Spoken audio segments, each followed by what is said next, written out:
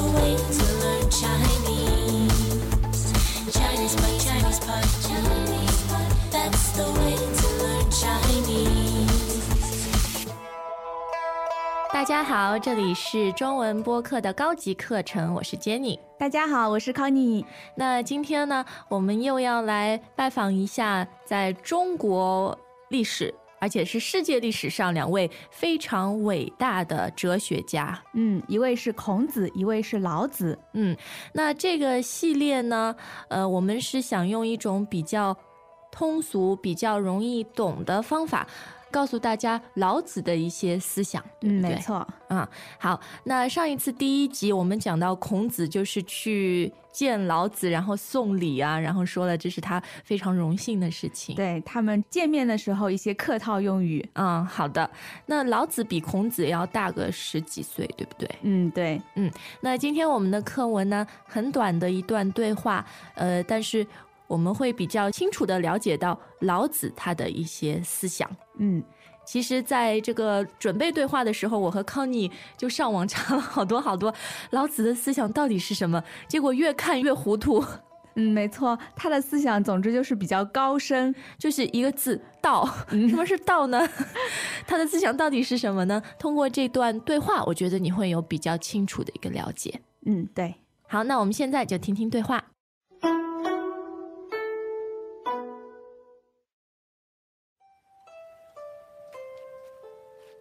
我想实现自己的政治抱负，我要辅佐君主建立一个井井有条的国家，该怎么做呢？一个管理严格的国家，他的人民一定狡猾。小国寡民才是理想的国家，国土小，人口少，不用交通工具，人民不用迁徙，不用学习文化知识，靠着纯真善良的本性过简朴的生活。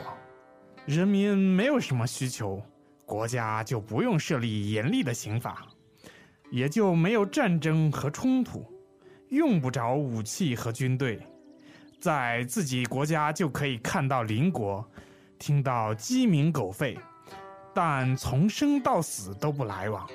哎呀，老先生，这不是社会的倒退吗？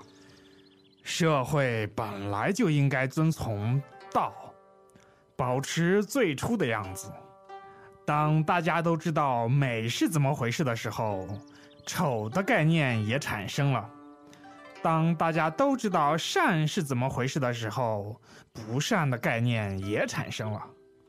所以我说过，有无相生，有和无是互相比较而产生的。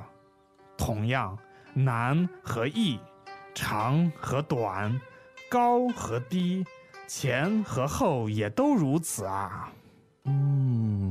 我有些明白了，您的意思是一件事情和它的反面同时存在，发展的正面反面也产生了。果然是青年才俊啊，一点就透。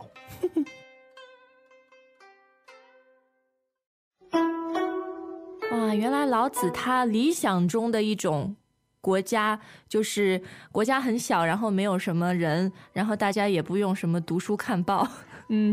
好像离现在的国家这个概念很遥远。没错，它这个很像一个乌托邦，对不对？对，一个理想的社会，理想国。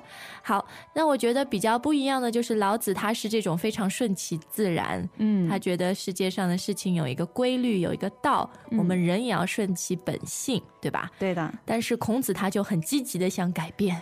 对，他呢是一直都想着要怎么去治理国家想实现自己的一些抱负，对不对？尤其是他的政治抱负。抱负是什么意思呢？抱负就是理想啊、愿望的意思。那这个抱负和那个什么别人做了一件对不起你的事，你要报复他是不一样的。不一样，汉字不一样。没错。好，那我们在日常生活中也可以说吗？比如这个人他很有政治抱负，或者他很有什么事业抱负？可以的，就是你一个比较远大的一个理想。好的。那他的理想是什么呢？抱负是他要辅佐君主建立一个井井有条的国家。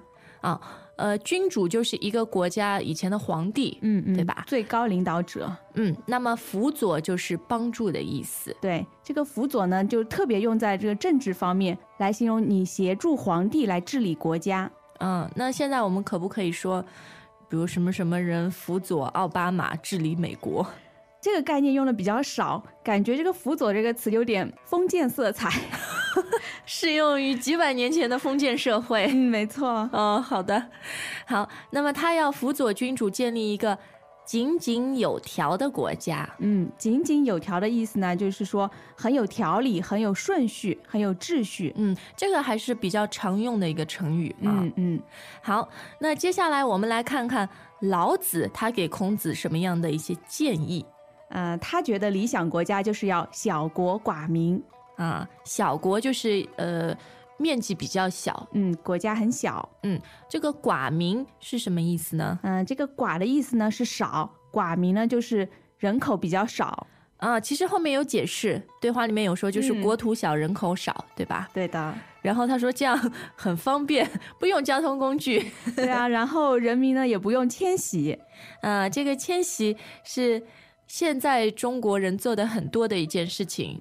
好多人从农村迁徙到城市，对不对？对，那也可以从一个国家迁徙到另一个国家。对，其实就是移民啦，就是从你以前的这个老家搬到别的地方。对。那么国土小人口少的国家非常方便，然后呢老子觉得这样人民也没有什么需求，然后国家就不用设立严厉的刑法。设立刑法这是一个比较固定的搭配。刑法就是你犯了什么罪以后要有法律对来惩罚你，对不对？是的。那我们通常可以说设立或者建立一些法规啊，条例这些。对。好，那这样的国家呢，也用不着自己有武器和军队。然后下面老子说了一条很可爱的，他说你在自己的国家里就可以看到邻国，就是你旁边的国家，然后可以听到什么鸡鸣狗吠。就是鸡叫狗叫嘛。对的。但是它是不是也可以形容就是一种日常生活的那种景象？人们生产生活的这种很繁忙对，繁忙的景象。好的。然后再下面一句有点怪，他说虽然你可以就是听到那边的人，看到你旁边国家的人在做什么，但是就是从生到死都不来往。这个想法我觉得有点不可思议，大家离得那么近，然后为什么之间就不能来往呢？这个来往其实是形容就是人和人之间的一些交流和沟通，人与人之间的接触，而不是说去来这个概念。那我们有一个说法叫老死不相往来，对吧？就是你从生到死都不来往。就从来没有跟他接触过。为什么老子要这样呢？他觉得这就是社会应该遵从的道吗？他觉得是。好，那我们看看道这个字啊，其实中国人是什么东西好像不能解释的，就跟你说这是一个道。就是一个道可道非常道。这句话是什么意思啊？这句话我们上一次说过，就是这句话的理解可以很多方面，每个人都有不同的理解。好吧，那反正老子他说我们都要遵从这种道，其实他说的道就是一种规律。自然有自然的规律，对吧？对的。然后人有人的规律，事物有事物的规律啊。后来呢，他就说了一些概念，说我们知道了美，所以呢我们也会明白什么是丑，对吧？所以这两个呢是在一起出现的，而不是说他们可以分开孤立的。所以老子觉得有无相生这个概念是不是就是说有阴就有阳，有正面就有反面？对，他是说有和无之间是可以相互转化的，那有呢可以产生无，无呢也可以产生有，这两者是密不可分的。对，就是如果没有美的话，也不会有丑。如果没有丑的话，也没有美。好的。那这个孔子呢，听了以后就说啊，我明白了，您的意思就是一个事物和它的反面是同时存在的。有了正面也有反面。所以孔子果然是青年才俊，对不对？对的对的。在上一集当中呢，我们说孔子是一个年轻有为的人。那这里又夸了他一下。是青年才俊，就是年纪很轻，那同时呢也很有才华。这个可以形容男人和女人吗？还是形容男的比较多？形容男的比较多。好性别歧视呀。形容女的也可以有其他的。38红旗手。怎么形容？好，你看，靠你想不出来了吧？这是没什么形容词。好，那最后老子还说到孔子，说他很聪明，一点就透。一点就透，这个点呢是个动词。说的是这种指导啊，启发。对，点就是启发的意思。所以我们也可以说一点就通。这个透和通呢，就是明白的意思啊。好的，好，那我们再来听听今天非常生动，然后也是比较通俗的对话。Greetings, everyone, and welcome to ChinesePod Trivia. Our first question is, how long will it take you to become an intermediate Chinese speaker using the ChinesePod app? Is it A, the rest of your life? B, you should already be an intermediate speaker? C, 3 months? Or D, ChinesePod has an app? You should already be in. Ooh, that is incorrect. The correct answer is C, 3 months. That's right. Head over to ChinesePod.com now to register for your access to over 4,000 lessons. Get the ChinesePod app now on Google Play or the App Store.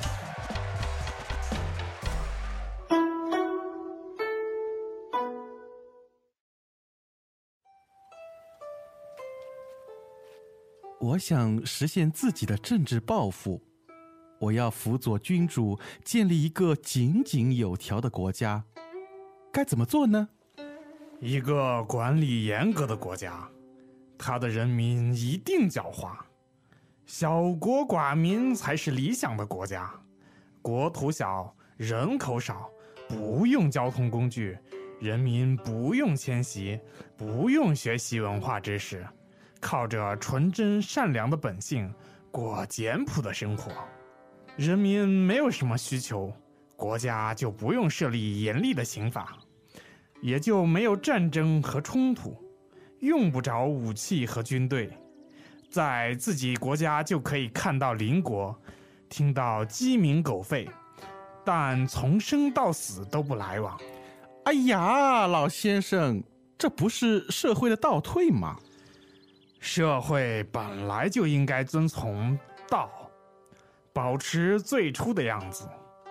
当大家都知道美是怎么回事的时候，丑的概念也产生了。当大家都知道善是怎么回事的时候，不善的概念也产生了。所以我说过，有无相生，有和无是互相比较而产生的。同样，难和易，长和短，高和低，前和后也都如此啊。我有些明白了，您的意思是一件事情和它的反面同时存在，发展的正面，反面也产生了。果然是青年才俊啊，一点就透。